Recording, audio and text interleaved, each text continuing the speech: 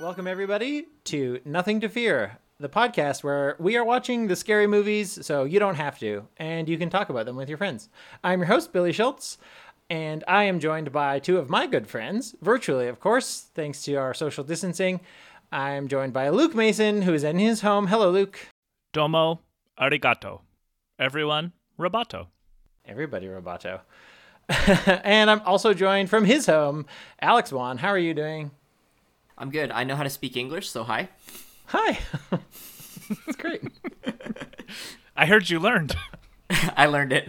Yeah, good job. Thanks. It took a few years, but we got there. We got there. You got there. You're doing a great job.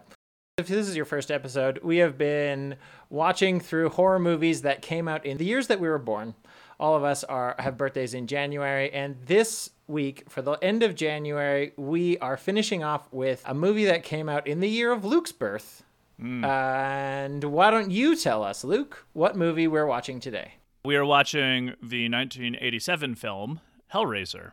And just as a, I guess, temporal demographic aside, given that most social scientists now classify the millennial generation as everyone born between 1980 and 1995, 96 being a cutoff year for social media, thus creating such a huge social difference of generation, as opposed to everyone born to 2000. That's neither here nor there. You can cut that out if you want.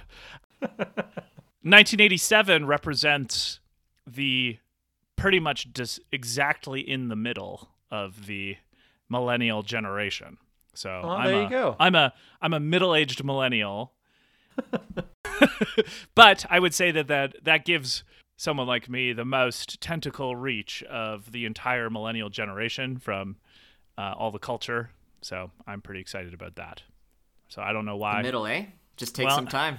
Yeah, it just takes some time. Exactly. That song came out when I was 14. So everyone age like 9 to 20, I'm in the middle of in all of that. So there you go.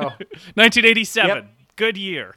We've always said that, Luke, you are the epitome of the millennial, the finger on the pulse of pop culture and social media and everything. If it came out between 1997 and 2009, I am a great resource for you in that.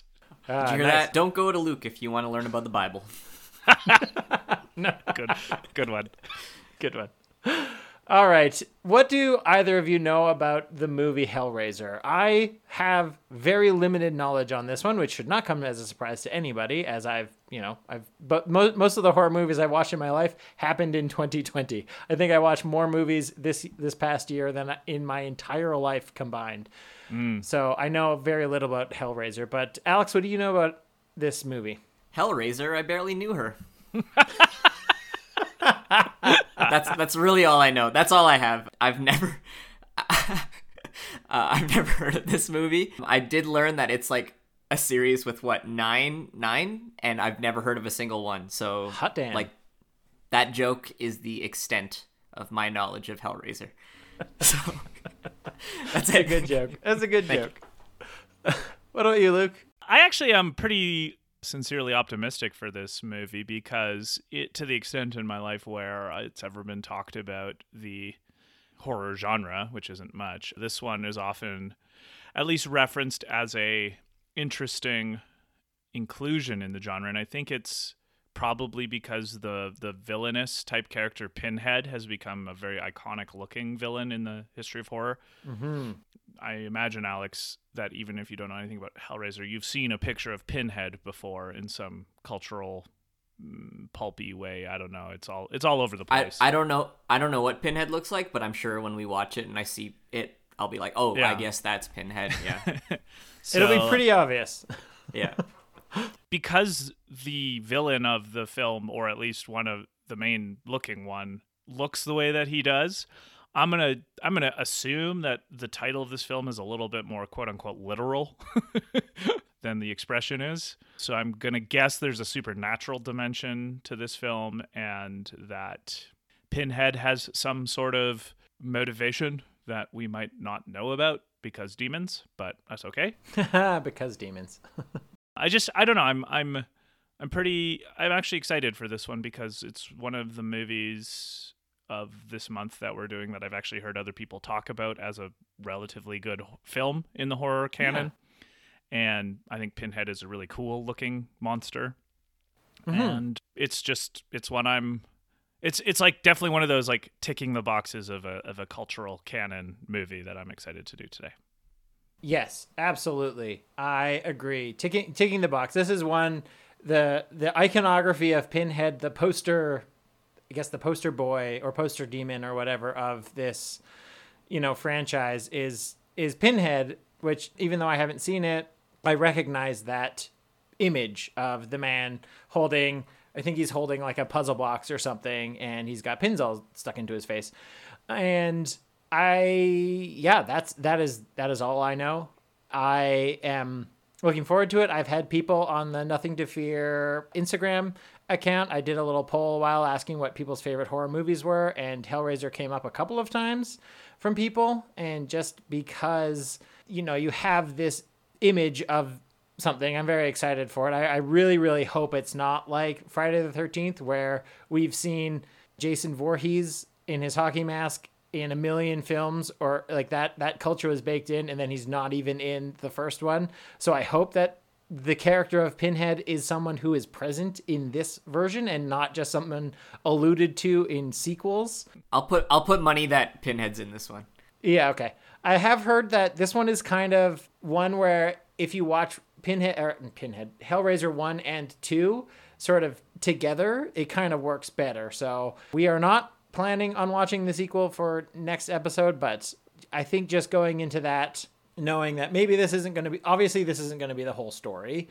I will go in right now. I may rue these words later, but I am optimistic about this movie just because of how much legacy there is around it. And it seems like there is quite a lot of fondness for this franchise. I will say I'm not super scared of what I'm going to watch. I think it'll be gory. I think it'll be 80s, campy, ultra gore, interesting special effects and interesting prosthetics. And everything else on top of that is going to be weird horror gravy. And so I'm excited to get into it. I mean, one thing I will say, I maybe that's a good thing to temper our expectations. Like, we're kind of getting a chapter 1, which is useful to know. I will point out that there was really no other choice for 1987 for any other movie to do. just like the Hellraiser, and then I'd never even heard of any of the other horror movies that came out in 1987. So it probably is almost certainly the best horror movie of 1987, but that just means for January 2022, Luke, you have to pick one of the worst ones. Oh, God. Well, I actually think it might be the second best one at that point. Ah, there you go. Alrighty, well, shall we get into this, friends? Anything last minute you want to talk about? No, I got nothing. Let's watch this. Cool. All right, so just for the people listening and watching, they're not watching this, they're listening to this. Just for everybody listening, we are going to be spoiling this movie when we come back from the little trailer break. So if you wish to avoid spoilers, this is your chance to pause the podcast, watch the movie, come back. If you don't care about spoilers, then by all means listen on. And as well, if you are worried about any of the triggering or potentially triggering scenes that are likely to happen in this movie, please do check out doesthedogdie.com and just have a little look through of any of the gore or violent or upsetting scenes, because we may or may not talk about them in our second half, and we don't want to trigger anybody or make anybody upset listening to our show. This is supposed to be a fun show and not not a stressful show. So they're just podcasts. There's nothing to fear. Hey, that's my line. Let's cut it. Hey, question for you two. What do you call a podcast you need to take a break from? Pause cast. Okay, bye. Or a yeah, let's go. We're cutting it. Cut. Stop.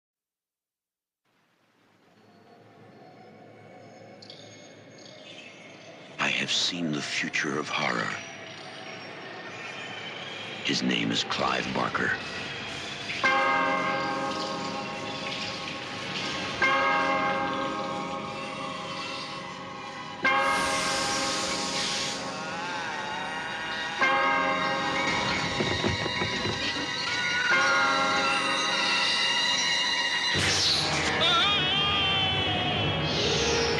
Hellraiser. Beyond any terror you have imagined. A nightmare. No. Unlike anything you have witnessed. Is born. Because within these walls, the unholy is unleashed.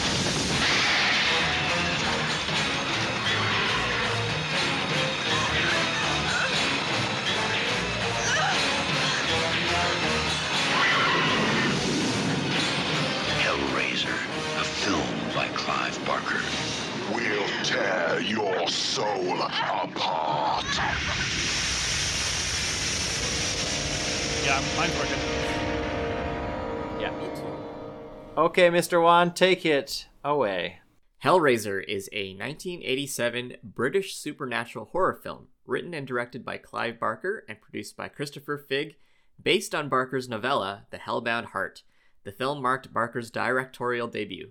The film involves a puzzle box which summons the Cenobites, a murderous group from another dimension who cannot differentiate between pain and pleasure.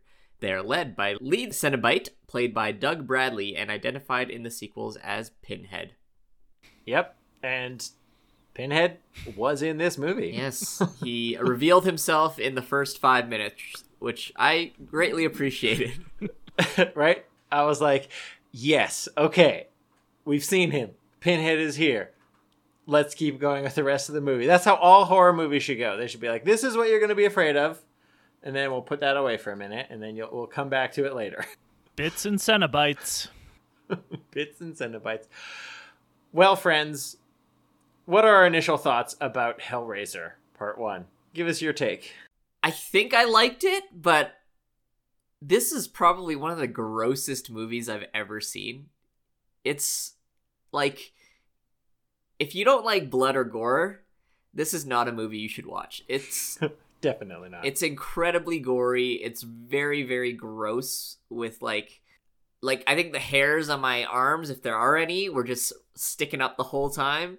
I was just so uncomfortable during this entire viewing.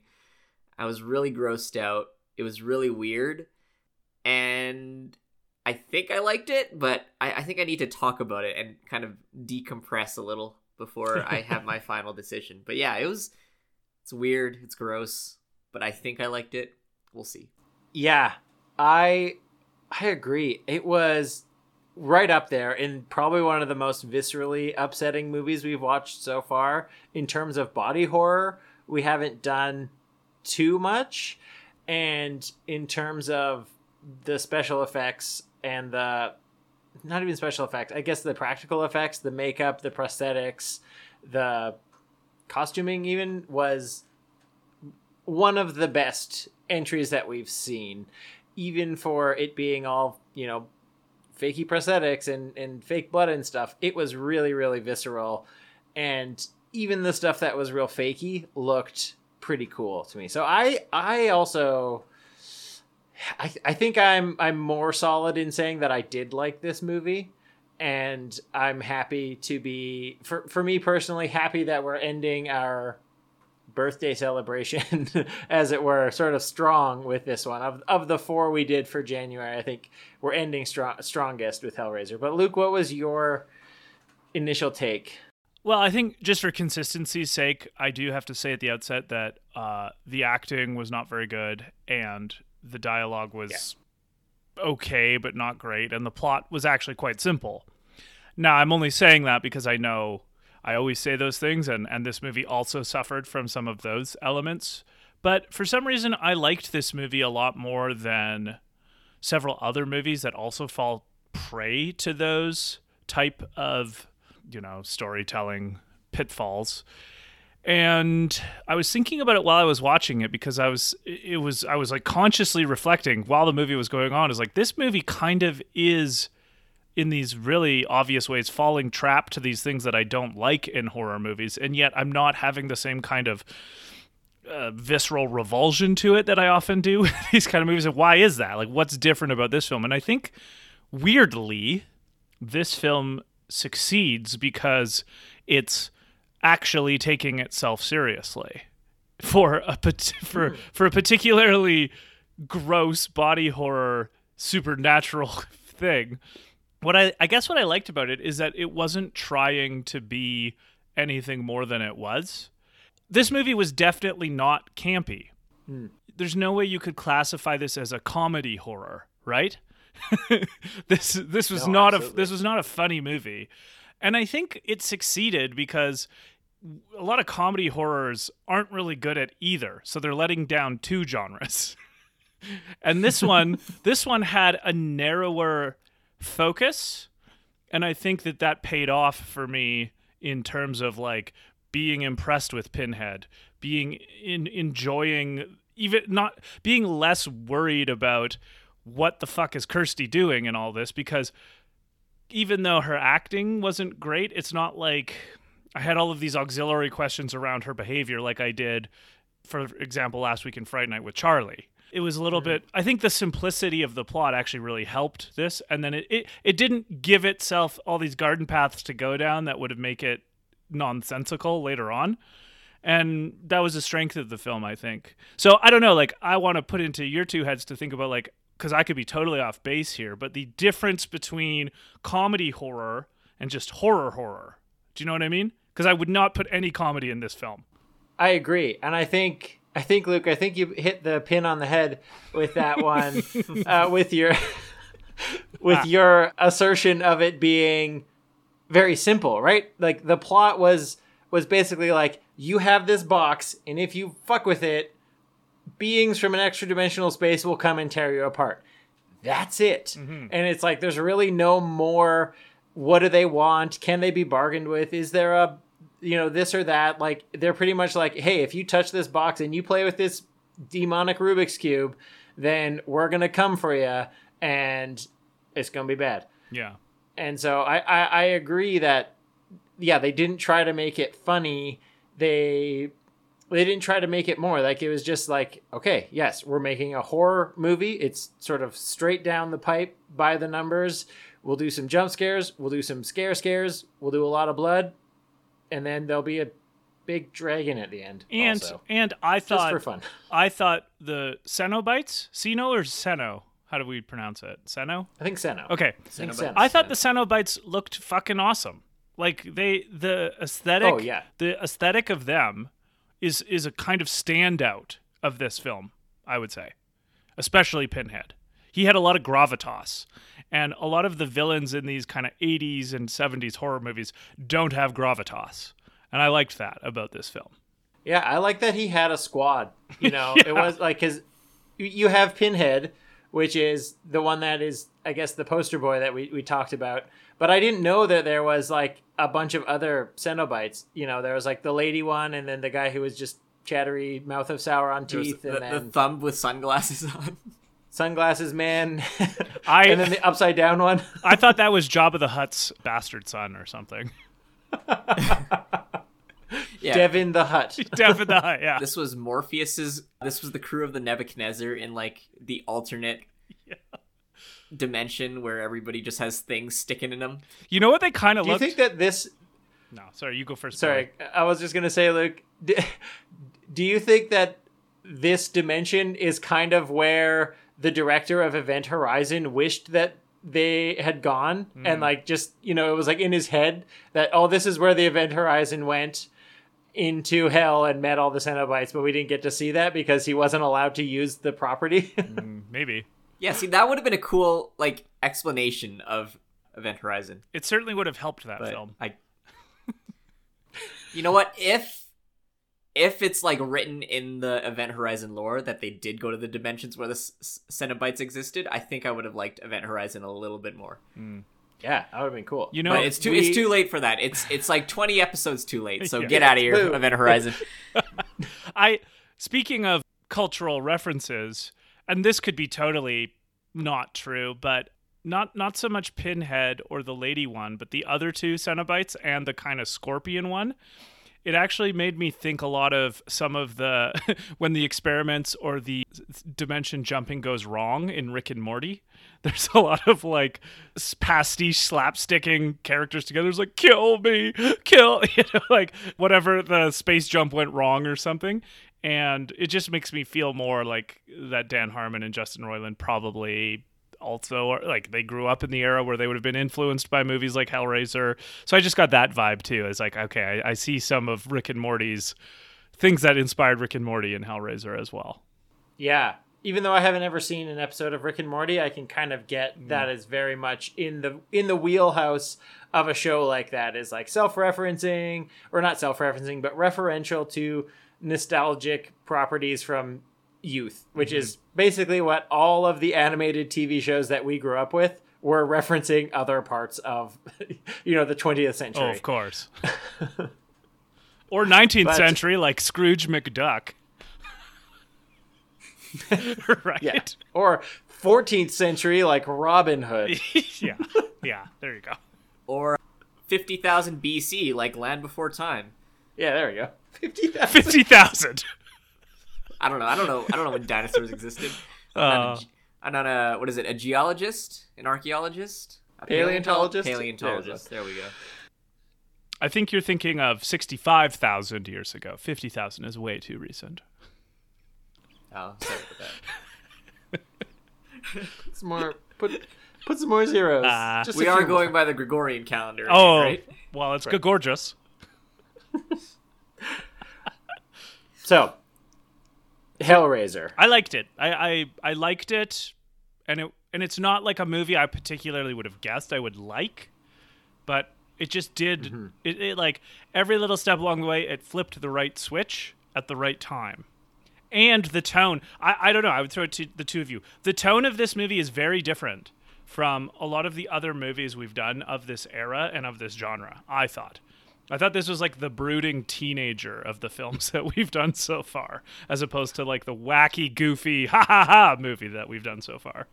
This was the most emo thing we've watched, and not because of all the leather and body modification that we saw, but this was very, very, very brooding, very interesting, but also juxtaposed weirdly with, like, I don't know if this is the right term, so movie people, if you know better than me, if you're listening, but like soap opera lighting almost whenever it was on Julia, the mom's character. Like, it was very soft lighting. There was always very exaggerated like shines off of all of her jewelry or off of like her fingernails or something. Like, it seemed very soap opera. It was part melodrama. That's kind of the opening of the movie, where it's just like it's showing the movers trying to get the mattress up and flashing to Julia upstairs in the attic and flashing to when she's like having the affair with Frank. It felt like a soap opera.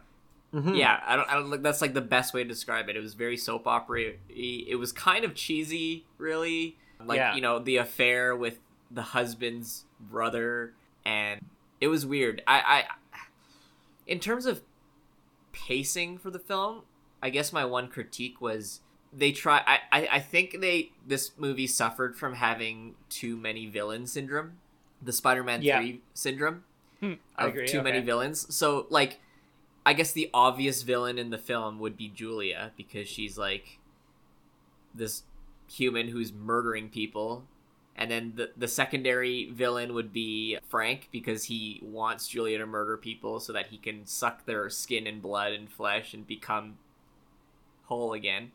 And then the third villains, which were the very big ones, are the Cenobites, because, they're the ones that kind of started it all. But I liked all the villains, but I think in this kind of movie, that was my problem with it, was there were too many villains, and that final act felt very rushed for the Cenobites, where it was like, all right, Frank's dead, Julia's dead, now we get our 10 minutes of screen time to be villains, but I don't know. Yeah. Yeah, you're right. There are too many villains in the sense that they didn't get to develop the Cenobites maybe as much as would be interesting. On that note, I actually thought a more condensed version of this movie would make a great pilot for a TV show. I thought the Cenobites and Hellraiser, the TV show, is still something that would be awesome. And I mean, they said they made like 9 of these, so. But I did like how the plot was written so that one group of villains is needed to destroy the other villain, right? Like the Cenobites needed to beat Frank, and then Kirsty was able to beat or stop the Cenobites with the puzzle box. I can't think of a particular movie like that, but I like movies or stories where our hero figures out a way to use one group of antagonists to help them against a different group of antagonists. I'm sure that happens lots in movies and books. But it was Return of the King. Yeah, there you go. Right? Yeah. Something like that. So I thought that element was cool, but yeah, it was like definitely, if I have any complaint, it's like I needed more Cenobites in this film and less Julia and Frank, because I thought they were actually kind of grating. And I thought Julia was so fucking stupid. Like, what did you think was going to happen to you at the end with Frank? Yeah. Of course Frank was going to kill you. You might as well. At the beginning of the movie, Julia's looking at two doors. One of the doors says, 100% you will die, no joke. And the other door said, 100% you will not die, no joke. And she's like, well, I better flip a coin, I guess. I have no idea. I guess I could. Sorry, Billy, I cut you off. Try it. No. I agree. Like Julia, just the character of Julia, her motivation was She wanted to get laid. she wanted to get laid. It was pretty laughable, but again, I kind of like the simplicity of the story, just being like, you know what? She is going to get right on board with this, skeletonized man who says, "Hey, I'm Frank, your ex-lover, and I just love you so much, and I need you to kill people so that I can absorb their energy and rebuild my body." And she is just like, "Yep, I've got no questions about this. I'm ready to go. What do I have to do? Oh, I have to like bring sort of sad, lonely men back to the house." Yeah, okay, sure. Like there's never a scene where it looks like she's like, is this maybe a bad idea? And she's, she never has even that hint of a crisis, which that's some sort of mental resiliency to be like, this person who is mostly a skeleton with some slime on him is asking me to murder, and I am 100 down for it. It's just Yeah. I think I said this when we were watching the movie. It was like a very bizarre kind of Paul Bernardo, Carla Homolka. Is that her name? Yeah. It's just yeah. It's just like, yeah, her character was dumb. Like, there's no way around it. But it served as plot driving, right? But I did not like her character. I thought her character was stupid, and her plot was stupid. My favorite part about Julia is the scenes where she looked like David Bowie. That was the best part about Julia. When she was kind of wearing that, she had the hair and the suit. I was like, David Bowie's in this movie. Right. Speaking of the hair and the suit and the wardrobe of Julia in the movie, when she had the flashback with Frank, I didn't actually realize initially that it was a flashback, because I wasn't sure like which era of the 80s we were supposed to be in. And so I was like, I bet when the movie came out in 87, someone would be like, oh my God, that's such 1982 hair or 1981 hair. Right. But I was just like, it's a bit different. Okay, now after a couple times, I figured it out. But right at the start, I was like, wait, is this the same time? Yeah. No. I had that problem too. And actually, just a note for all of our American listeners, or non-Canadian, I suppose, Paul Bernardo is arguably Canada's most famous serial killer. And Besides Robert Pickton? Yeah, and he was aided by Pickton. Carla Homolka. So these two names are quite famous in Canadian true crime circles. So it's like a Canadian version of, I don't know, like a John Wayne Gacy or Ted Bundy or something. So yeah, these are our Great White North horrible references we make to make comparisons. We've got our own horrible monsters from true crime. Yes. Yeah.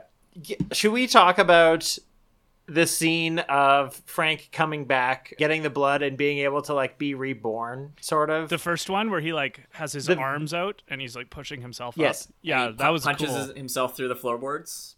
I liked that scene. That was such a stunning effect shot. I have to say, it looked like they did some sort of filming in reverse stuff. Like, it looked like there was pieces of like the skeleton that would kind of fly up and like reattach, and it kind of looked like somebody, filming something in time lapse and then filming it in reverse time lapse to sort of have it get put back together. Mm-hmm. And I would absolutely love to, after this recording, go to like YouTube and just type in how did they do the like skeleton scene in Hellraiser, because it was really good. It was a really gross and effective scene. Yeah. Yeah. Practical effects, in my opinion, look better than CGI, like 9 out of 10 times. And Episode this movie was 4, 5, 6 versus 1, 2, 3 of Star Wars. There you go. There you go. Yeah, like outside of the very obviously dated computer effects in this movie, like when she's like sending the Cenobites back to their dimension and like the little lightning, like that was really bad, obviously. But all the practical effects, like any kind of blood, guts, him being reanimated, and all that stuff it was disgusting. And it looked good because it was disgusting. Like, I was like, obviously it was like, okay, that's like so much blood, that's not real, but it was just so visceral, as you put it earlier, that it's just like this, whoever did this spent a lot of time and energy making it look like this, and like props to them. It worked out really well. Yeah, absolutely. And I would say, just as the nitpick of the show, that I bet it wasn't as much computer animated, like all the light effects and the Cenobites disappearing and all the like electricity and stuff. Rather, I imagine that would have been something that was rotoscoped, where they actually drew on the film cells, drew the animation of the little light balls flying away or the Cenobites disappearing at the end, rather than anything CGI. And I could be wrong, but I feel like in 87, that was probably somebody had to go in with each individual film cell and draw in blue lightning on the cube, and then go to the next one and draw more blue lightning and just add it in frame by frame. That tech and that like the way it looked reminded me actually of the original Tron movie, which would have been around this time as well. I don't remember exactly what year Tron came out, but so it would be like the technology of that time for sure. See, we don't just reference Star Wars movies; we also do Tron sometimes. Yeah, well, when we're feeling extra sophisticated, we go to video games instead of Star Wars. Yeah, just that. Mostly the effect scenes were some of the greatest parts of this movie, even to the very start, where this movie starts with a man buying a cube in some sort of marketplace, and then he immediately gets like torn to pieces. We don't really see what happens, but then we see Pinhead piecing together sections of his face that are just like ripped to pieces, and then he disappears, and then I guess it cuts to when Larry and his wife buy the house, which I didn't know actually where this movie was set. Yeah, no idea. So Wikipedia does say the opening scene where he buys the puzzle box is in Morocco. Morocco. It reminded me very much of like the beginning of The Exorcist, where he gets the thing in a desert location. And also I got some Raiders of the Lost Ark vibes from that early scene. Yeah, I got that too. And you know what? My first thought. Oh, sorry. Finish your thought. But just a question. No, because I have a question about the plot that involves that scene in the end of the movie. So you go first. My first thought watching this movie in that opening scene where he's handing money to buy that cube is like, buddy, clean your fingernails. That's clean your fingernails. There's so much dirt underneath. It was so gross. Oh, yeah, but I think that was one of the great things about this movie. It was just like so many little details of just gross things, and like, yeah, it was just like whether it be the dirt under the fingernails, the extreme gore, the rats, the cockroaches, the maggots. It's just, and they're all like super close up and super close shots that just make you feel uncomfortable the whole time you're watching this. But yeah, clean your fingernails. Well, Frank clearly had no problem with being gross and dirty in so many ways. No. Right? So I get it, Frank. You're obsessed with finding all the realms of pleasure and whatever, and you have this box that you have to figure out, but you can still sleep on your bed normally. You don't have to like push the springs out of the way and just sleep on a gross pile of rags on the floor and get your square of candles set up. It was just it was weird. That's all I want to say. Luke, now you say your long awaited point. So are we to interpret the end of this movie as the whole movie actually taking place in the box, and it's kind of a vision that Frank has of like seeing what might happen. Because correct me if I'm wrong, I thought that last scene where it shows like the kind of homeless guy turn into that pterodactyl looking motherfucking thing and fly away with the box, and then the camera shot on Kirsty and I think his name was Steve, her boyfriend. And then we see that in the puzzle box back on the table from the very first scene of the movie of this Moroccan bazaar, I guess, and it looks like it was Frank deciding to buy it or not. Like, I guess... It was a different guy. It was a different guy? Yeah. Okay. So Frank was in the opening of the film, and then the box ends up back at that merchant who's asking a different person. Okay. What his pleasure is or whatever. Okay, that makes so it's not just a vision Frank is having of what might happen if he buys the box. Yes. I'm assuming it's not because it's a different guy. If it was Frank, then yes, your theory would probably make sense, but it was definitely a different person. But also we're not supposed to think that guy saw all that in the box. It's just we saw it. It's all trapped in the box now maybe, and the next person is going to be victim or something. Probably. Okay. Maybe explain better in Hellraiser 2.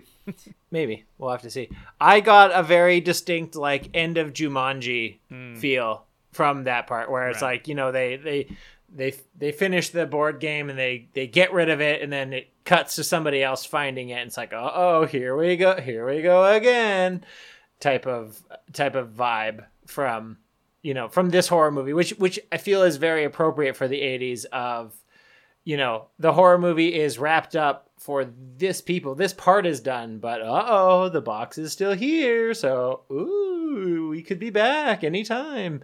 And that's how I read it. But I do like that take on this is a cautionary tale for Frank to be like, beware, what you purchase comes with a terrible price that you cannot afford. Well, yeah, Frank was, I don't know. I mean, I think where this movie would suffer is if we start talking about the characters and like what they're doing, because it's kind of nonsensical and very base. Like, I really didn't like Julia or Frank at all. And not even just that I didn't like them, but I just didn't find them compelling either. Like, I was like, this movie's revolving. Like, where's Pinhead? Get Pinhead in this movie more. Yeah. Why am I watching this fucking Frank guy when we could have Pinhead on the screen more? And so, I mean, weirdly, I think it makes me more excited to watch future Hellraiser movies, potentially, because I thought Pinhead is just fucking awesome, really great, which made the other two villains seem so pathetic. You know? Yeah, Pinhead was Sandman, and Frank and Julia were Venom and Goblin Jr. Yeah, New Goblin. Yeah. I agree. I think the fact that we didn't get as much Pinhead as we maybe wanted was cool and a little bit of a tease.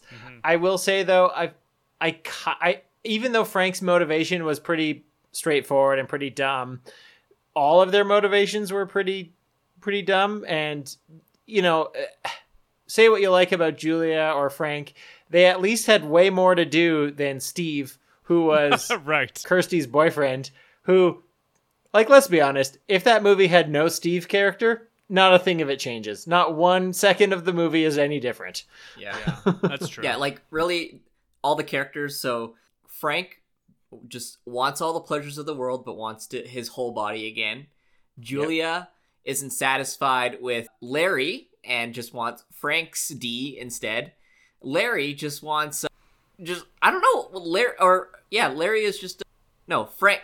Yeah, Frank is just a normal guy who just wants a normal life and wants his wife and daughter to be happy, I guess. No, that's Larry. Frank is the bad guy. Frank is the bad guy. Larry is the brother. Okay, yeah. Yeah. Larry just wants his wife to be happy, wants himself to be happy, wants to, like, have dinners with his friends, and wants his daughter to move in with him and be happy. I put a pinhead on this one because I got something to say about Larry. Okay, go with Larry. Okay.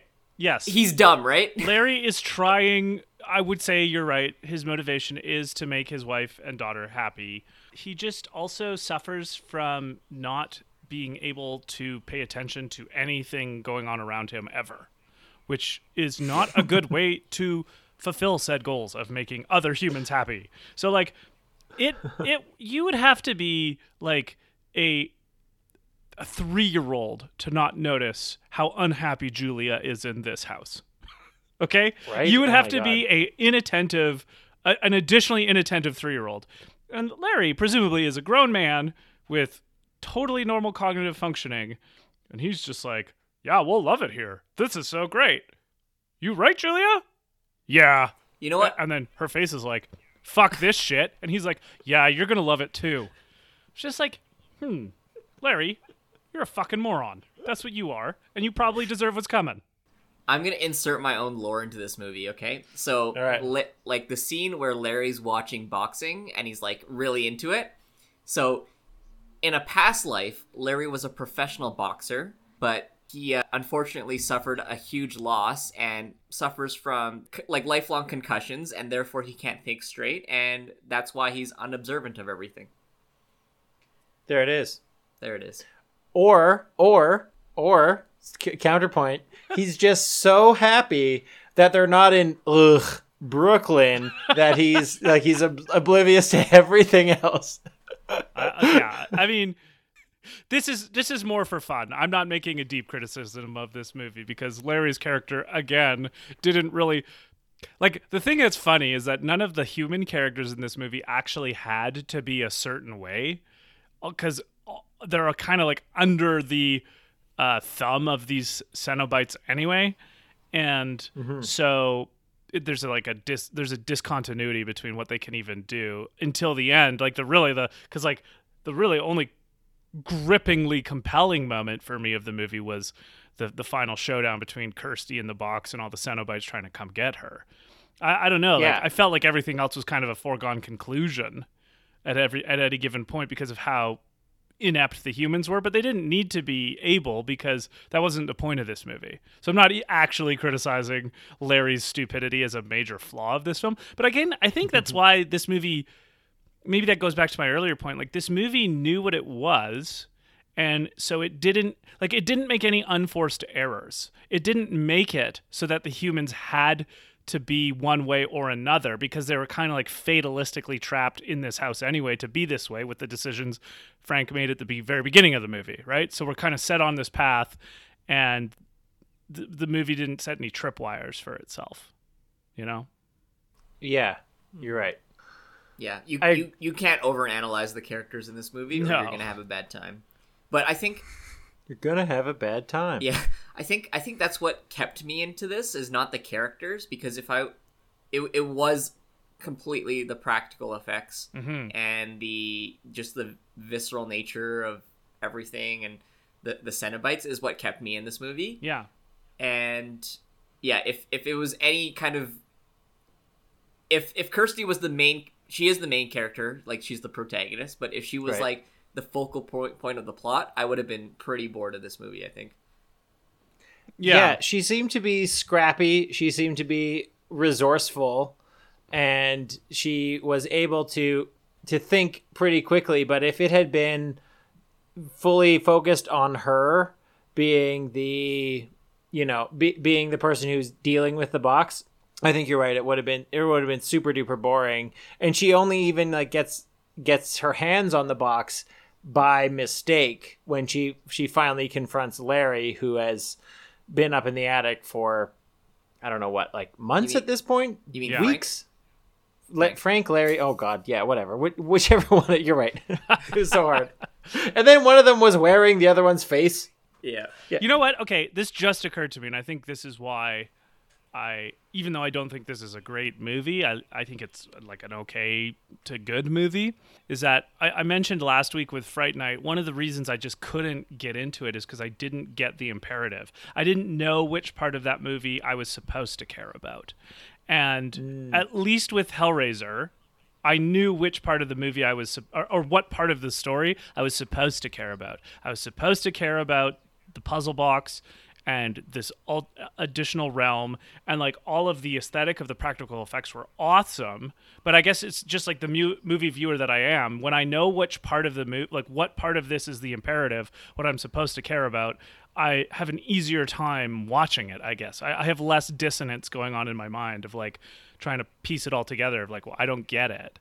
And so this movie very early was like, okay, even though this is very simple, here's what you should care about.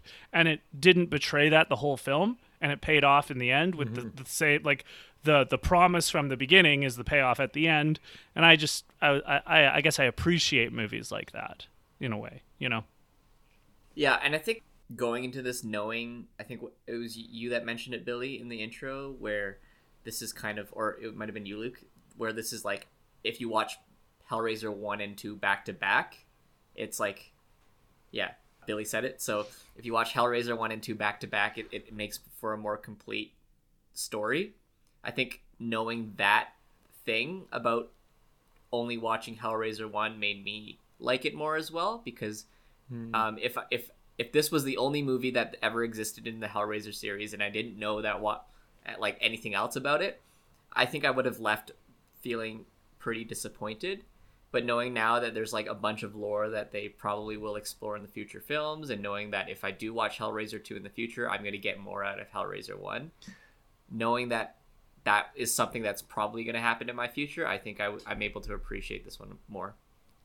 And I think this also just occurred to me as we're talking, which is why I love doing this, is I think what's very appealing about the Hellraiser franchise and seeing it is that it's not tied to necessarily a protagonist. You know, it's not tied to a Laurie who somehow has to be in every Michael Myers movie so far, except for 3, to, you know, to hold it together. Like, even if the Cenobites come and kill every single person in the movie in a gross way, in a gruesome way, at the end of the movie, that box is going to get, you know, that puzzle cube is going to shift back closed, and it's just going to wait there ready for somebody else to find it, and they can start all over again. And I think that's part of what makes it, I mean, I'm speaking out of school for sure on this because we haven't seen any of the other ones, but it feels like these movies,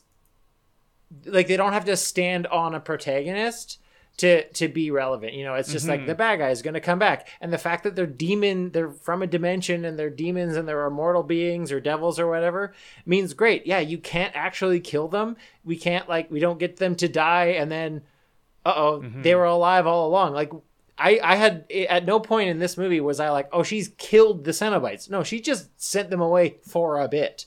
You know, they could be back tomorrow if someone summoned them again. And that's, I think, was cool. Yeah, I like that point, Billy, because I think it augments what I was saying earlier about how I feel like this would be an incredibly good TV show. Like, I think that this, and like maybe like a season, like an anthology, I could see the Cenobite universe making a really compelling season of American Horror Story or something like that. Like, where you don't need the same, it's because it's not a character-driven story. It's a mystery-driven story with all of these tidbits and a really, really, really compelling antagonist. And so that's why I feel like the modern version of endless franchises, and this is a really positive thing, I think, is good TV. Like, more long-form, single narrative that you can tell over several hours.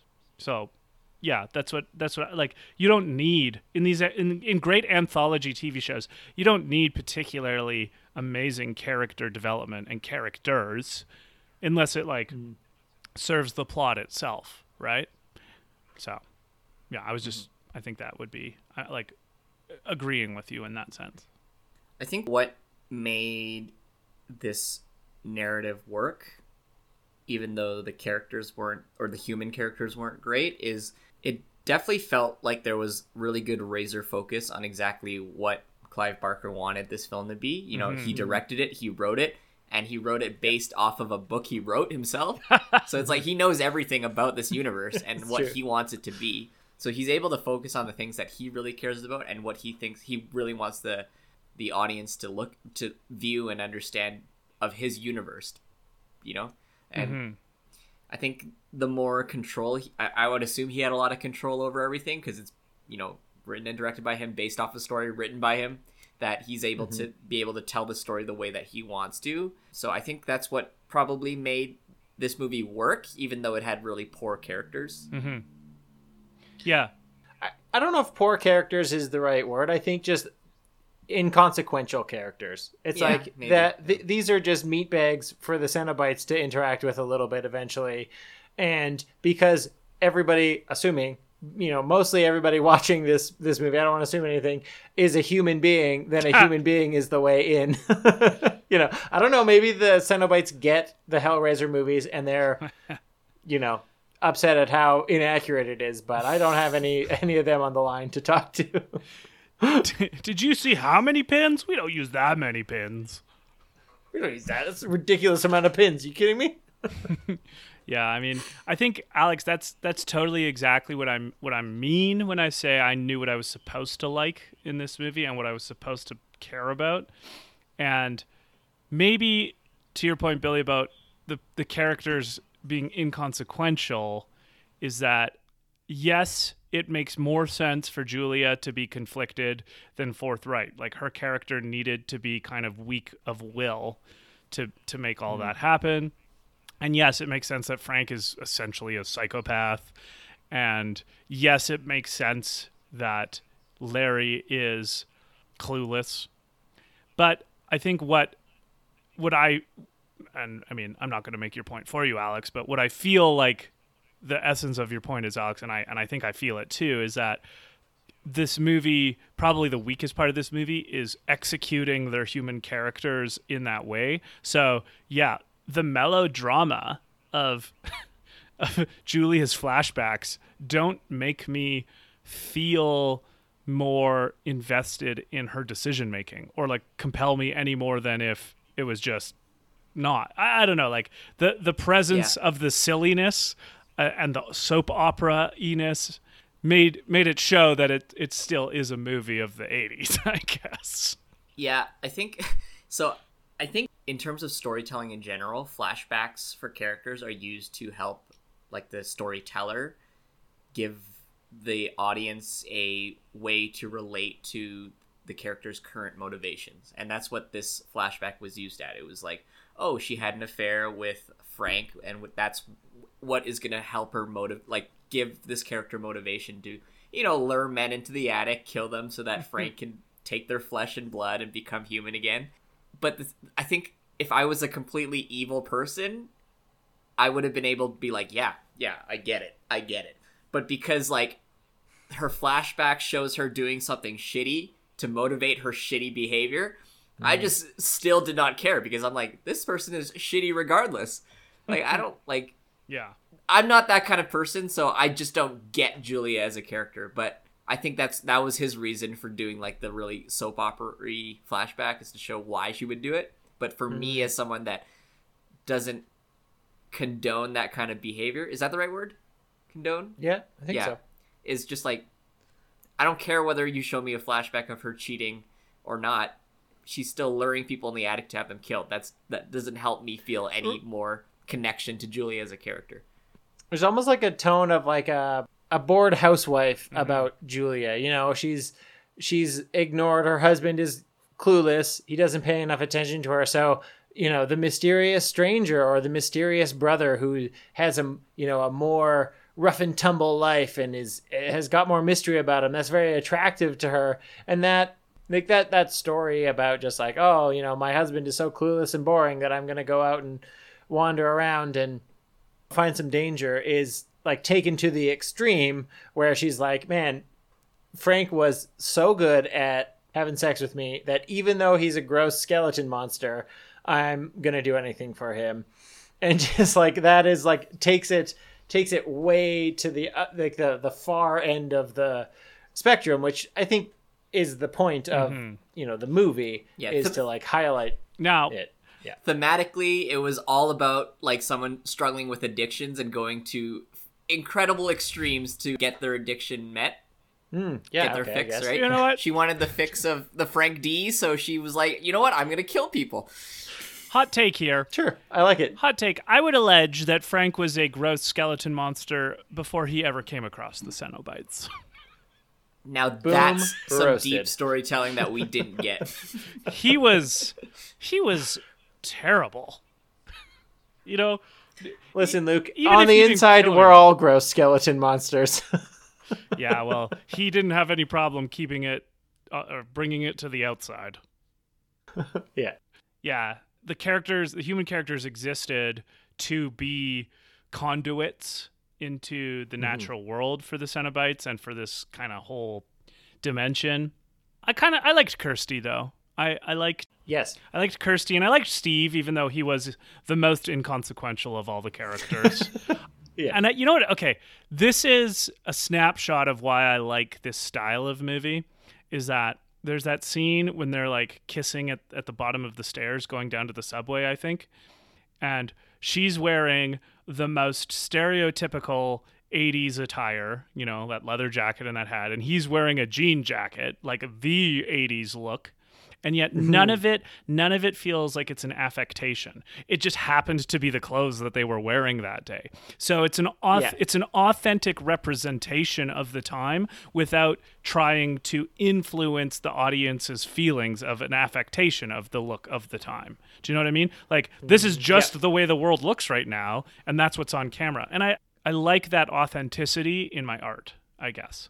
You know? Where it'd be really easy to, I don't know, there's lots of movies that, oh, we're going to it's the 80s, make sure you have a jean jacket and maybe even have make sure you even have a little pin on that jacket that says, I love 1987. Yeah. You know, like that kind of thing, as opposed to just seeing how the world was to people at that time in terms of like fashion or clothing or aesthetics. And I love that.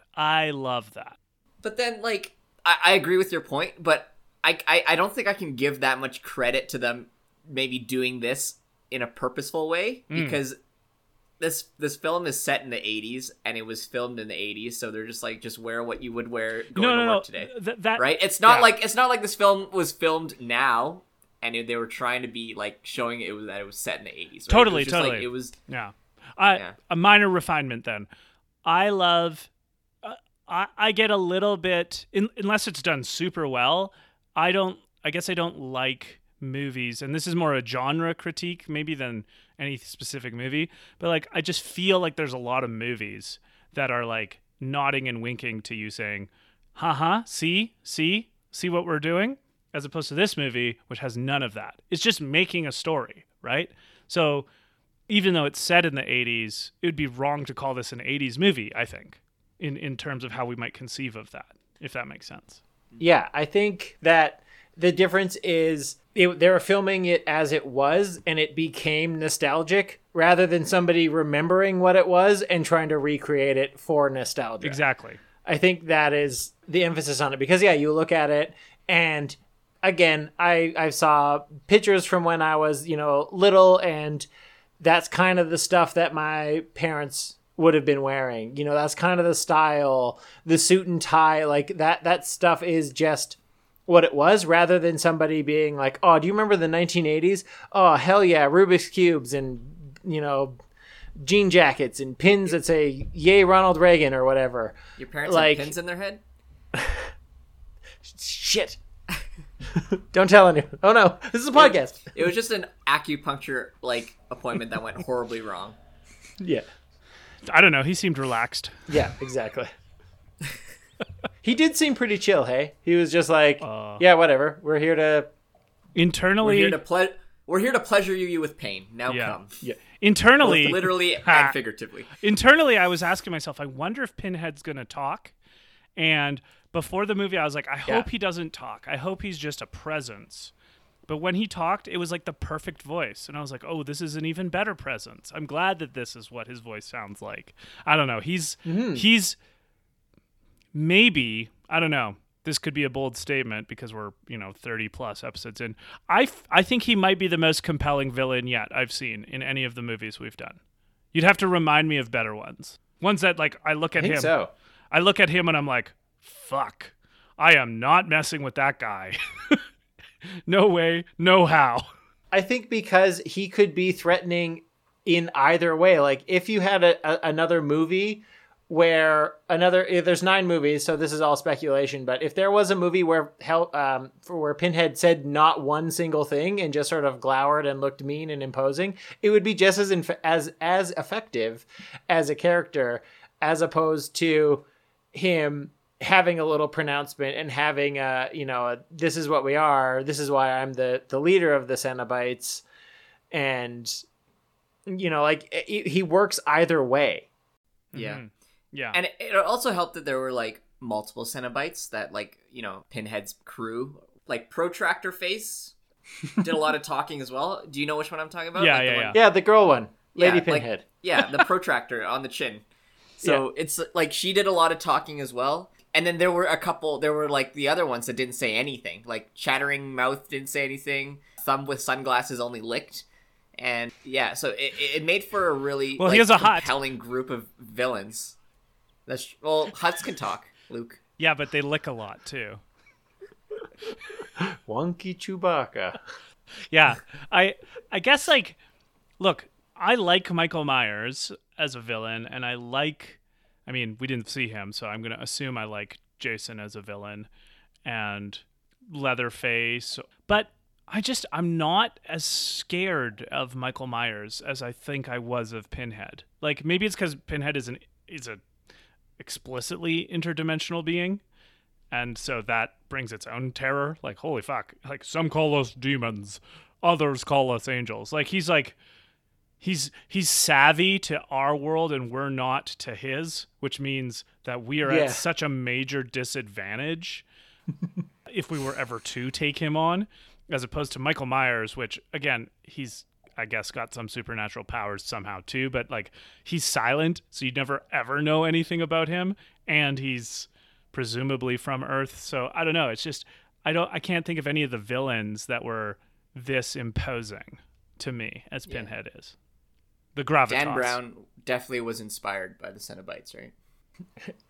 Go on. Angels and Demons? No. Oh, That was a stretch.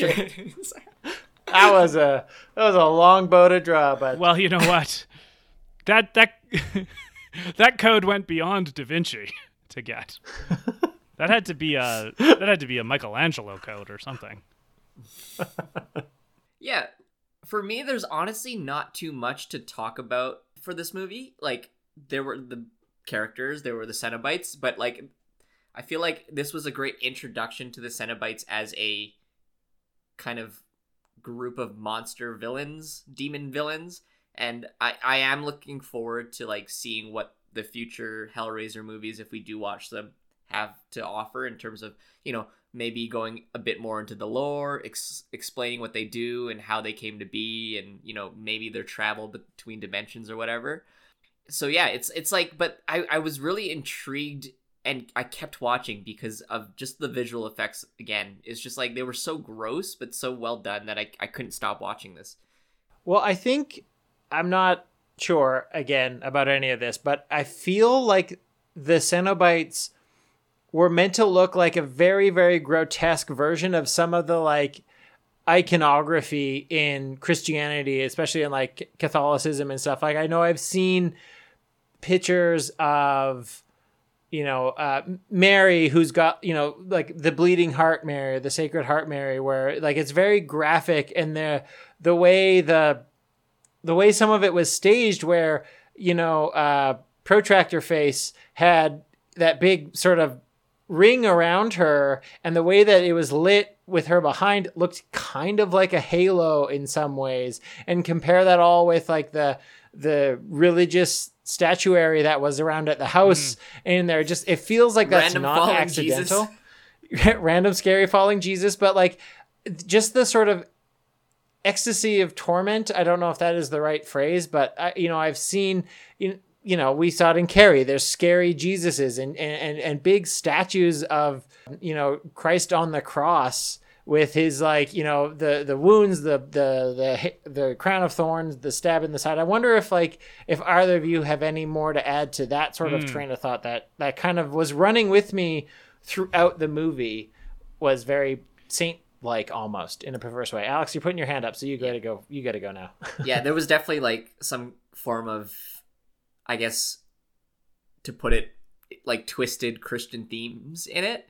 Because like when Frank gets, found by the Cenobites in the attic, that he actually did escape death and they come back for him and he admits that he killed Larry or whatever. They capture him and they like, you see him all hooked up in the attic and kind of like put on display. And then as Kirsty's running away, she turns around and he's like smiling and he just says, Jesus wept. Right? Shortest Bible verse. So it's like there's these kinds of themes that I'm sure Clive Barker wanted to was probably exploring. They might have been talked about more in the book, and maybe in future movies they kind of explore that kind of theme, I guess. But yeah, definitely I agree with you that there was like a lot of kind of backwards Christian imagery in a way. Yeah, definitely. Or maybe not Christian, but religious anyway. Yeah. Well, no, it was Christian. It was Christian. It was definitely like tapping into an overall minor or a minority element, but certainly existent element of the history of Christianity, which is its very masochistic tendencies. And so it's funny, Alex, you brought up Dan Brown, because I can't remember if I think it was actually Da Vinci Code. It wasn't Da Vinci Code, yeah. The one priest? The priest monk type guy, like a Catholic sect, I think. Yeah. And he had that like Opus Dei. Yeah, the spike thing around his leg, so that every time he moved he would feel pain in the way that Christ felt pain. So that there is certainly an element of Christianity that literally worships Christ's pain by trying to revivify it in their own lives. And part of this is also like the ascetic order of monks and priests throughout history who live, like a version of this is like the very frugal living kind of thing. Right. The frugality that the end of it is the masochism and the self-flagellation, self-harm, all that kind of stuff. So all of that is, again, a minority of Christianity, but certainly existent in its history. And yeah, so I think this movie definitely played on that aspect of it, of the glorification of the part of where Jesus was whipped and crucified, right? And the almost kind of like putting that element of his experience into the focus in a very cult-like way that I think is probably a deeper reading on someone like Frank, who seemed just more kind of like self-involved. Like taking advantage of that for pleasure seemed to be Frank's motivation. But yeah, because we kind of got Frank at the start. He had little statues of people, engaged in penis vagina intercourse, and like he had pictures like from his partners, and so it seemed like he was just looking for a new way to get off, and maybe he had gone through all the regular kind of bondage stuff and was like, well, I guess fish hooks through all of my body, like let's do it. And so another, I guess, like maybe I'm completely wrong, but another kind of similarity maybe in a Christian thematic sense was when Larry cuts his hand moving the mattress and he's spilling the blood in the attic, and the blood is what revives Larry, or sorry, it was what revives Frank. And we might notice he cuts it on a nail. Like kind of. Oh my. Okay. Yeah. This is the Third Testament. Yes. Hellraiser is the Third Testament. Yeah. There you go. You know what? That nail was too strong to cut him that deeply. I bet you could have hung a really good eaves trough off it, though. So mad. Yeah, also, it was like the dull end of the nail cut him that bad. That doesn't make sense. That would scratch you. Yeah. Like the amount of weight and pressure you'd have to put on the dull side of a nail to get cut that deep was just unrealistic. Yeah. You know what? I'm changing my entire opinion of this movie. Worst movie ever. I thought you were going to go along with not necessarily the nail cutting him on the hand, but the fact that it was intercut with Julia remembering her time with Frank, and the fact that he cut his, the way they edited the film was like he cut his hand right around the same time that she was climaxing almost from this remembrance, and just sort of the way of equating this part that was like pleasure that's going to happen, or pain that's going to happen with her pleasure, just kind of that like that barrier and that line between pleasure and pain being blurred, but to the 1 billionth degree in this movie. Yeah, that's awesome. Well, I guess that whole putting it that way makes me appreciate the whole soap opera of it more. Yeah. Like just like tying in that what you just said with, you know, what the Cenobites do with, like, you know, pain and pleasure. yeah. And I think it's just occurring to me now, because this movie is so prosthetic and body horror heavy, you don't really necessarily think of the kind of contextual and psychological and historical elements, but this movie is called Hellraiser, and Pinhead does talk about some call me an angel, some call me a demon. Probably, if you want to give a deeper reading to this movie, it's a little bit of a very minor, but not totally not there, meditation on the ambiguity between heaven and hell and angel and demon, and like Lucifer was an angel before he was Satan, right? Yeah. And how just that kind of supernatural. I'm reminded of the line from The Departed where Jack Nicholson says, "Some want to be cops, some want to be criminals. I'm asking you, when you face a loaded gun, what's the difference?" You know, like that kind of thing. There seems to be that kind of ambiguity between the Cenobites of like, are they good or are they bad? Well, it's almost the wrong question in some sense, you know, which is it's like, depends what you think, which is interesting. Interesting, I think. Yeah, I agree. Yeah, they're almost in a realm of neutrality where they're like, look, this is what we're going to do. We're going to do this exact thing. It's going to be painful, but you'll either be into that or not into that. And then you are deciding, like, you are making the value judgment based on what we are doing. We are just doing a thing. And whoever believes, you know, you can believe what you want about it, but yeah. Yeah, they're like amoral, right? I mean, one thing that kind of made me feel that the Cenobites weren't quite that balance, I guess you could say, where they were a bit more malicious than what they appeared or what they said they were, was, you know, Kirsty opens the puzzle in her hospital room and goes into that dimension and like finds out that the Cenobites exist, and they explain to her what they are, and they're going to be like, oh, you summoned us, so we're taking you with us. But she kind of in a way bargains with them and is like, hey, like, Frank actually escaped and he's alive. If I bring you to him, will you take him and leave me alone? Is essentially what lets her get out of that situation. So she does bring them to Frank, and they do get Frank back. But then instead of, you know, quote unquote honoring the deal, they decide that they're going to take her along anyway. That was the part of the Cenobites that I was like, you know what? They are a bit more malicious than what they might appear to be. Yeah, it seemed like they had they did have some desires, because they were just like, you know, here we are. We're just going to, whoever opens this box, we're going to kill them. And she's like, okay, but somebody who you did that to got away and is still alive. And, you know, Pinhead is like, what? How that's not possible. No one can get away from us. And so they sort of had this like vanity, or this, I don't know if vanity is the right word, but, you know, they had this like, you know, like it seemed like they're like, oh no, but our reputation is like, people can't get away from us. And if like this motherfucker got away from us, like, we can't let that stand. Because imagine if the public found out that this one human got away from us. What will they think of us now? Yeah. If I can't go into work on Monday being like, you know what, you let Frank get away, and being like, I know, I'm sorry. They're like, oh, what an idiot. What a bunch of loser Cenobites. Yeah, I don't know. I mean, I think it's a Rorschach test. I interpreted, because I see them as almost Cenobites, maybe this is intentional, they seem to me almost like robots. Like, this is actually just their programming to be this way.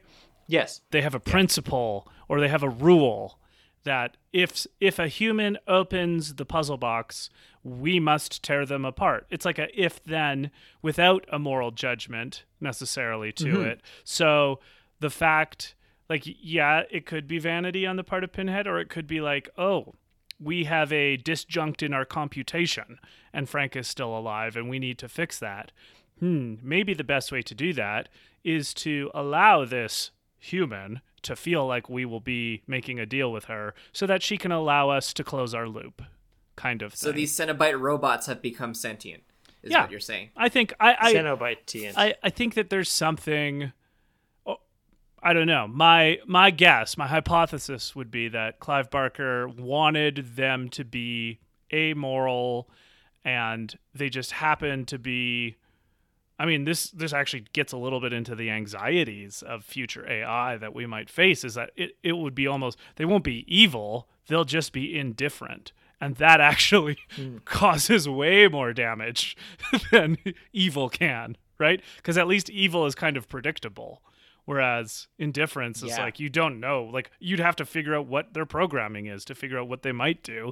And then that's even really hard. So, I don't know. I mean, I think that they looked evil and they looked great. But the ambiguity of their own presence, it's like, we actually, like, it didn't seem to me they hated Frank. They're just like, well, we have an open circuit, an open loop, and it must be closed.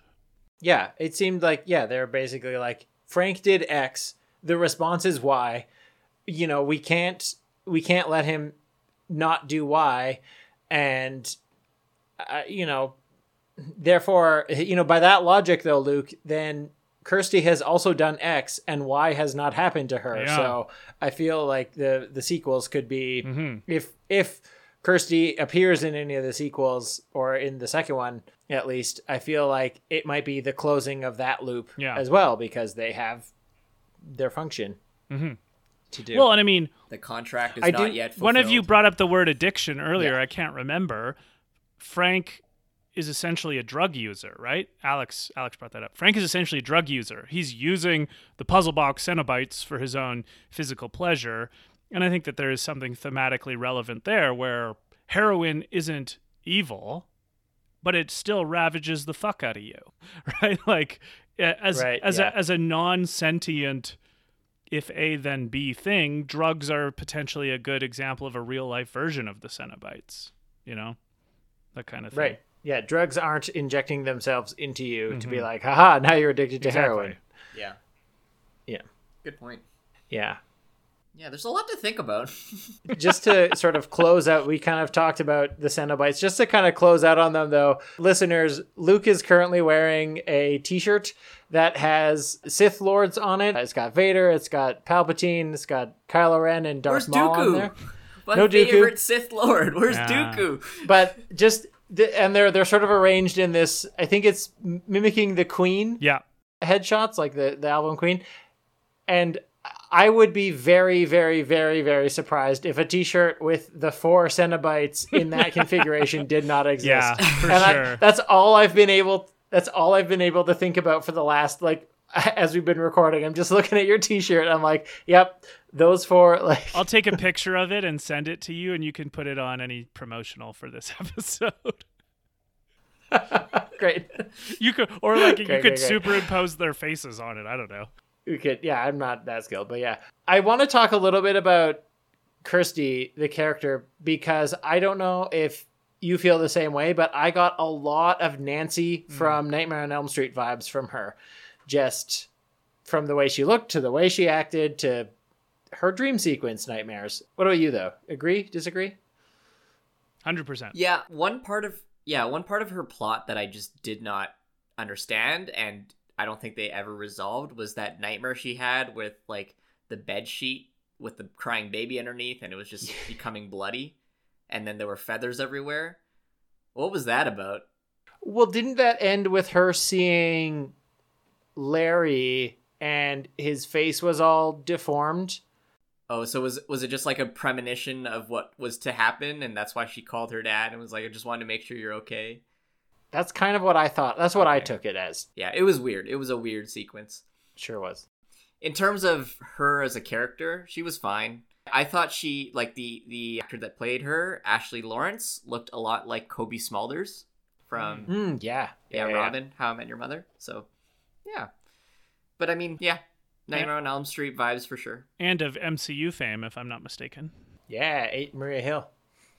Yeah, I think, speaking of the dream sequence that she had, I mean, this movie was rife with imagery for the budding film student, to look at, just in terms of the time-lapse stuff with Frank reconstituting into his body to the nurse in the hospital just watching a video of a flower blooming over and over again, like totally normal TV stuff in this hospital. Just the imagery of that, and the stuff of like a plate of food with maggots on it and a rat being nailed to a wall, just all those weird little sort of one-off scenes that were very grotesque and very disgusting felt like, this is stereotypical film student making a film that shows the real world and what it's really like. Everybody open your eyes, people. Like, just that sort of vibe was just all over the place in this movie. Yeah, for sure. This film is called Rage visualized. Yeah, exactly. That was the Ring movie. That was what it was about. A movie about rage, but it gave me a lot of those vibes as well. Yeah, I get. I don't really have too much more to say about the plot or the rundown, aside from, the obvious allegory of Julia wanting something and then it ending up, killing her as a result. She wanted Frank back. He was bad for her. She wanted him anyway, and then it eventually killed her. I guess you can put on other, sort of addiction onto that. It ended up costing her life because she couldn't separate from it. Yeah, it didn't care what it destroyed in order to get what it wanted. And then the fucking pterodactyl at the end. Jesus. Yes. Can we talk actually about that old guy? Like, who do we think that was? Alex and I were talking a little bit while it was on. We're like, is he Rasputin? Is he Jesus? Is he just hungry for crickets? Who? I think the homeless looking guy who's eating crickets is the merchant from the start of the film. Oh, you think so? Is the what? Sorry? That's my suspicion. Like the guy that sold Frank the puzzle box at the very start. Maybe. I have a feeling it's him because he's like watching these events unfold. He's following Kirsty around. When finally Frank gets what he asked for, he takes the box back, brings it back, and tries to sell it again. You know what? He could also be Lucifer himself, I think. It's quite... That's not an implausible... Especially with eating the insects. I know that there's a lot of like kind of aesthetic iconography around the devil and having like eating bugs, being around bugs, having bugs come out of orifices of his body kind of thing. Right.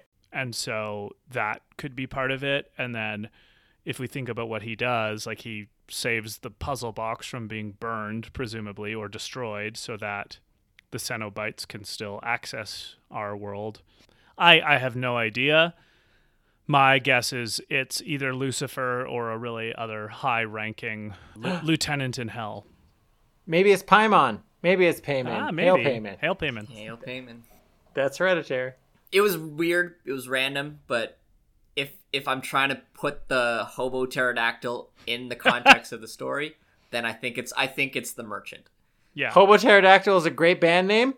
I'm just saying right now, Hobo Pterodactyl, great band name. Hobo Pterodactyl. Yeah, well, friends, is there anything else that we didn't go over that you'd like to talk about before we wrap it on this one? Because, aside from our scariest parts and stuff, which we'll go over in a second, but any last calls? Alex, you're shaking your head. Luke, anything else? I will just add in then, if for anybody who's playing horror movie bingo at home, this is another one where the house gets kind of fucked up in the end of it. Yeah, true. Yeah. So it kind of like more just disappears though than gets destroyed, but then it's on fire still. Like the remnants are on fire, but it just like got disappeared. Yeah, it's like an earthquake. Everything's falling, like the foundation's falling, the roof's falling, it's caving in on itself. They get out, they close the door, and then the next shot as they're walking down from the steps, you just see like a chair on fire. It's like, where did the house go? Is this where the house is? Is it like immediately after? I think that was meant to be like time had passed and the house burned down completely, and then again, nobody else in the neighborhood was like, maybe we call the fire. No, okay, all right, that's fine. You know what? If it was Brooklyn, they would have called it in. Ugh, Brooklyn, am I right? Oh no, wait. There is a point that I wanted to make about this movie before we close the book, before we solve the puzzle cube of Hellraiser. I really like getting the confirmation that the creature from Cabin in the Woods. That was the tall man in tight leather clothing with saw blades stuck into his face holding a puzzle sphere. Very, very nice homage to Pinhead. So Definitely. we talked about Sawface when we talked about Cabin in the Woods a few episodes back, but just sort of seeing like there's no way this was like a coincidental. It was just enough different. Pinhead's younger brother. To be exactly the same. Yeah. Yeah, we can't get sued if he has saws in his face. It's completely different. He's holding a sphere, not a cube. Duh. So settle down. Yeah, that's a good reference though, for sure. Yeah. Now that I get it, it makes a lot more sense, and it's cool to see like another kind of attachment that Cabin in the Woods had to another kind of horror franchise. So that's cool. That I'm still learning more every week. Book closed. Alrighty, friends. Then what was the scariest part of this movie? Or I guess with this one, grossest part of the movie too. We can do both because there was a lot in contention for grossest and grossest part at least. Scariest, I have one, but I want to hear either of yours first. I mean, if we're saying grossest part of the movie, I'm going to say the whole thing, and I'll kind of go over that in a little bit in my rating. Sure. In terms of the scariest part of the movie, for me, it was when Kirsty's trying to get away from Frank, and she goes into like the storage room where there's the falling Jesus and whatever, and then one of the bodies that Julia has killed and hidden in that room falls out, and all these maggots fall out of the mouth. That was the scariest part of the movie for me. Yeah. It was both one of the grossest parts of the movie, and it was also like a kind of a jump scare. So I'm just like, it was a doubler for me. It was a twofer. Yeah. Luke, what about you? The combination of gross and scary probably is that thing that looks like it's a combination of The Thing from The Thing met up with one of those giant scorpion motherfuckers from Wrath of the Titans or something. So he just got this like fucking gross scorpion thing. That was like, it was very gross, and the face was disgusting. And I was like, okay, this is one of the only things that's actually chasing anyone in this movie, so it's kind of scary. But it still wasn't scary, but it was gross. So I'd say that. Yeah. I think for me, my scariest part of the movie was just before the maggot barfing scene with the body that fell out was actually the Jesus that fell out of the closet and like scared her. Like that was because there hadn't been too many jump scares in that way to that point that I can think of. There has been like some shots and some reveals which are quick cuts, which feels like different than watching somebody open a door and having something fall out. And so when the statue of Jesus fell out, I was like, "Bleh." And then by the time, it happened again, I was like, oh, another thing fell out. And then I was like scared on top of it because it was a corpse and there was a bunch of maggots pouring out of its face, which was like, that was like more gross. But yeah, the jump scare Jesus was my scariest part of the movie. Say JSJ. that 10 times fast. Jump scare Jesus. But out of spooky extra dimensional puzzle cubes, what do we want to rate this out of 5 puzzle cubes? Alex, why don't you had one? So I want to hear why don't you go first? So I didn't know if I liked this movie when we first started talking about it. I think my overall final opinion is that this was a pretty decent movie and I did like it. So, but the thing is, like, it was things I don't enjoy. Like, it was gratuitous gore. It was almost like gore porny, really. Like, that's not something I enjoy. I don't get off to that kind of stuff. If you do, that's fine. But that's not for me. And it was just so many things that made me feel so uncomfortable in this movie. The rats, the maggots, the hooks going into skin and just ripping stuff out. Like, super gross. The overuse of the word daddy. Oh, God. That's the worst part. Yeah. And I think it was all those things combined that made this a really uncomfortable experience for me. But looking at it as a horror movie lens, like, they made me feel uncomfortable, and the Cenobites were intriguing enough that I enjoyed watching this movie. So I'm going to give it a 3 interdimensional puzzle boxes out of 5. Nice. Like, it's not a bad movie. I think it was a good movie, but it's good for things that I don't like.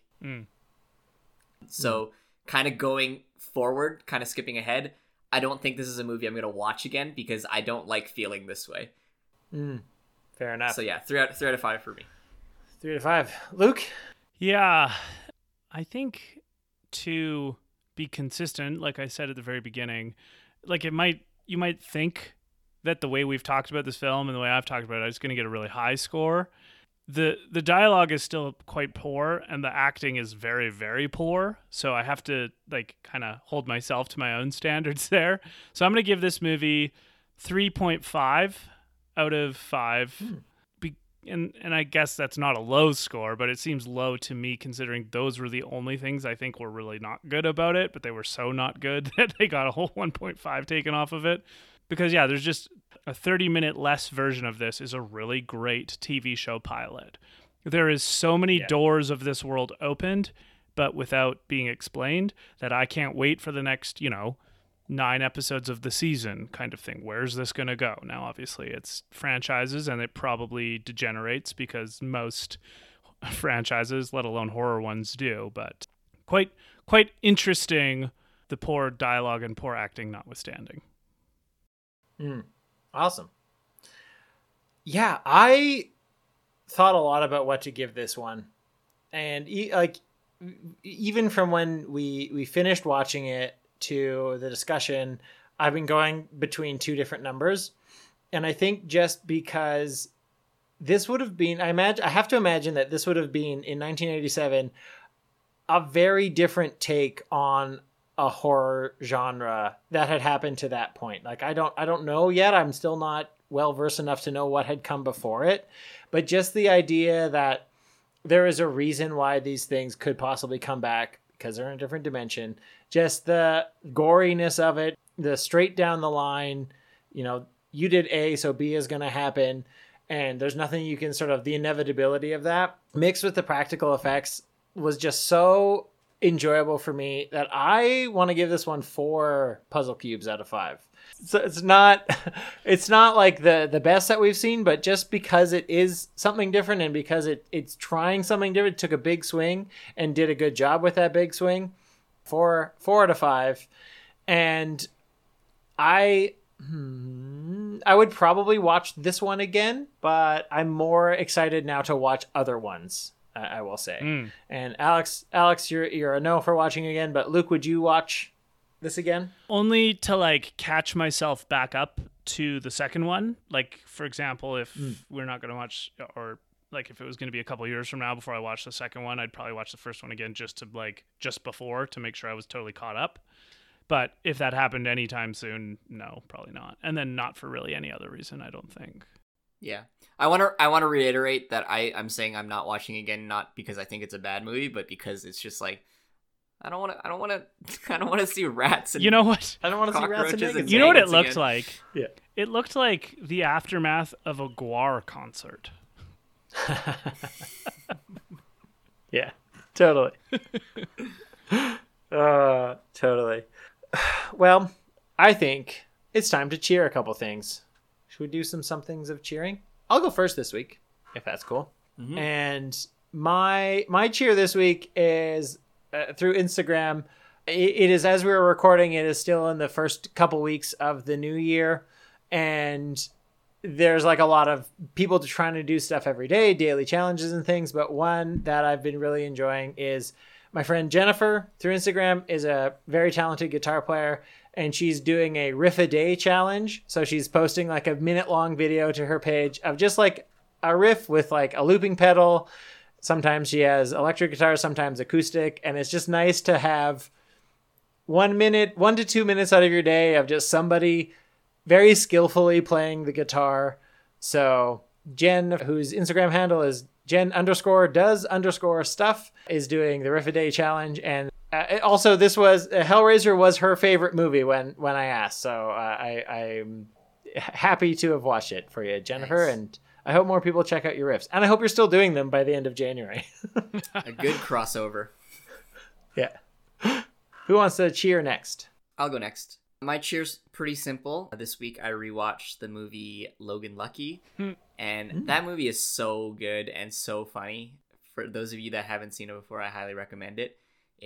It's pretty much Ocean's 11, but instead of trying to like really sophisticated people trying to rob a Vegas casino. It's like it's some Southerners trying to rob like a NASCAR speedway, and it's got Daniel Craig, Adam Driver, and Channing Tatum, and the three of them are just so funny together. So Nice. It's a really good movie. It's directed by Steven Soderbergh, so he did the Ocean series. So it's like you can see there's connections to it already, and it's just a very funny and charming movie. So Awesome. that's my cheer. Luke, what are you cheering? So, in the last week, David and I watched the film Into the Wild for a Really True Fiction episode, and I was just reminded at how fucking awesome of a musician Eddie Vedder is, and just the original songs he has on that soundtrack, and then his cover of Hard Sun. So, I'm just going to do a something to cheer the mensch of a musician that is Eddie Vedder, one of the greatest. Nice. Well, that's going to bring us to the end then with our cheers. Bring us to the end of another episode of Nothing to Fear. And I want to thank everybody who listens every single week. And we have a review not through iTunes, which is a great way for us to receive other reviews, but one that was shared to a fan's Instagram page who discovered us. And so I'm going to read it out here. It was part of a bunch of story slides from a lady who I've been following for about a year now called Jocelyn. And she was sort of talking about ways to stay positive and stay happy and find moments of joy in light of all of the horrible things that happen in the world. So this kind of picks up in media res, but it says, in hindsight, this horror podcast has unexpectedly held me together the last few days. I do love a good horror movie, and I love the candor and thoughtfulness and humor between the hosts. And then she goes on to say, I often talk about the benefits of leaning into activities that don't, on the surface, seem spiritual, but if they bring you joy and comfort, then they're just as valuable for your soul. And then she says, and brackets, and mindset.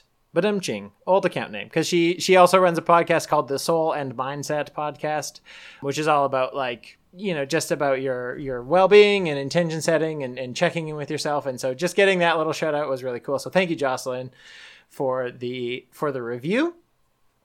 And thank you. I'm still getting a kick out of the fact that one of the adjectives was thoughtful.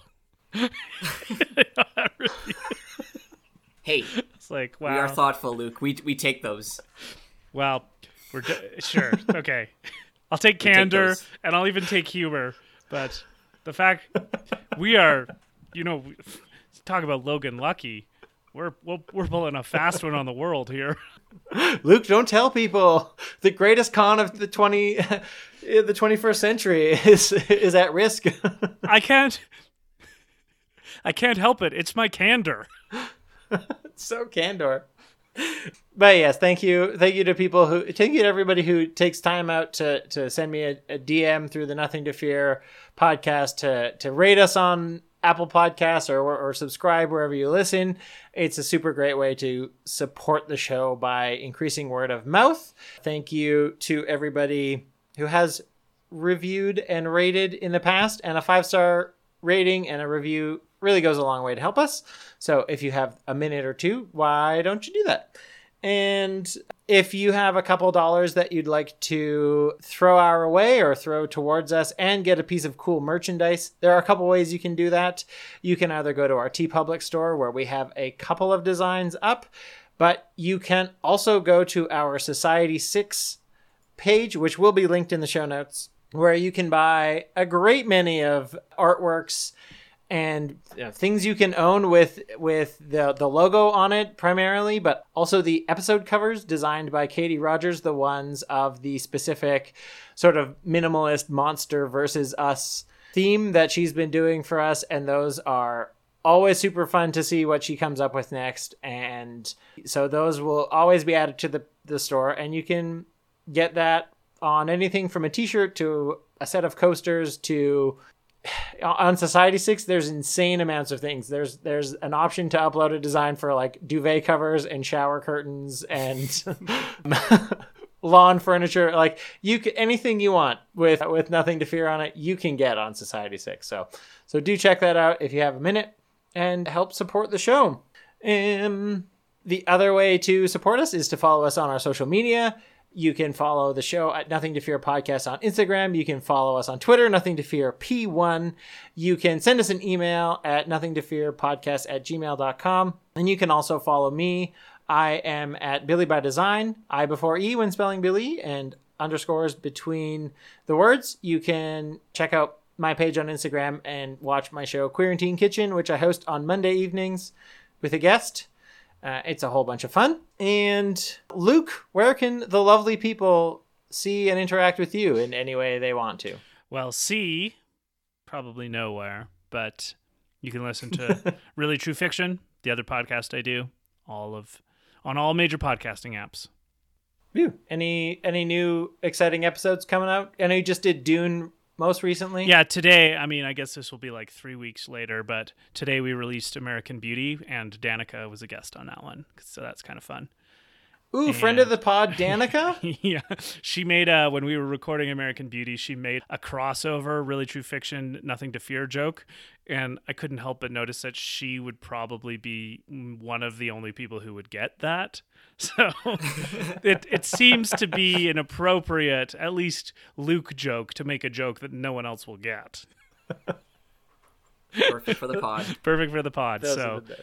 And upcoming, yeah, I think in the near future we're going to be doing with guests Ready Player One and Avatar, the show, not the movie. So The Last Airbender? The Last Airbender, at least season 1. So That's such a Great. great I love show. that show. Such a good show. I'm excited. Nice. So that's Really True Fiction on all of the different podcasting things. And Alex, how about you? Anywhere else they can find you? No time for humor today. No, you cannot find me anywhere except this podcast because I have to pee so bad. So let's end this episode quickly. Go, Billy. All right. Thank you, Alex, for writing the theme song. Thank you, Katie, for designing all the artwork for the show. And thank you, Madison, for designing the daytime and safety design. Thank you, Anchor, everybody. You're all great. Thank you, Luke. Thank you, Alex. Next week, we are going to be watching Saw. Ooh. We're going to see Nice. Saw. So that's what's coming up next. I already saw And- Saw. I have not seen Saw, but goodbye, Luke. Hurry up and say your goodbye, Luke. Goodbye, Luke. Goodbye. Goodbye, Luke. Goodbye, Alex. Remember, folks, they're just movies. There's nothing to fear. Luke, do you want to close the curtains in your house? Well, we're almost done. Here, I'll just move my microphone. Okay. There, easy game. For if this is still in, listeners, Luke, I've been watching the sun move across Luke's room, and it's just slowly illuminating more and more of his face as he's squinting and not wanting to move his mic to make noise. So. Yeah, I'm just getting brighter.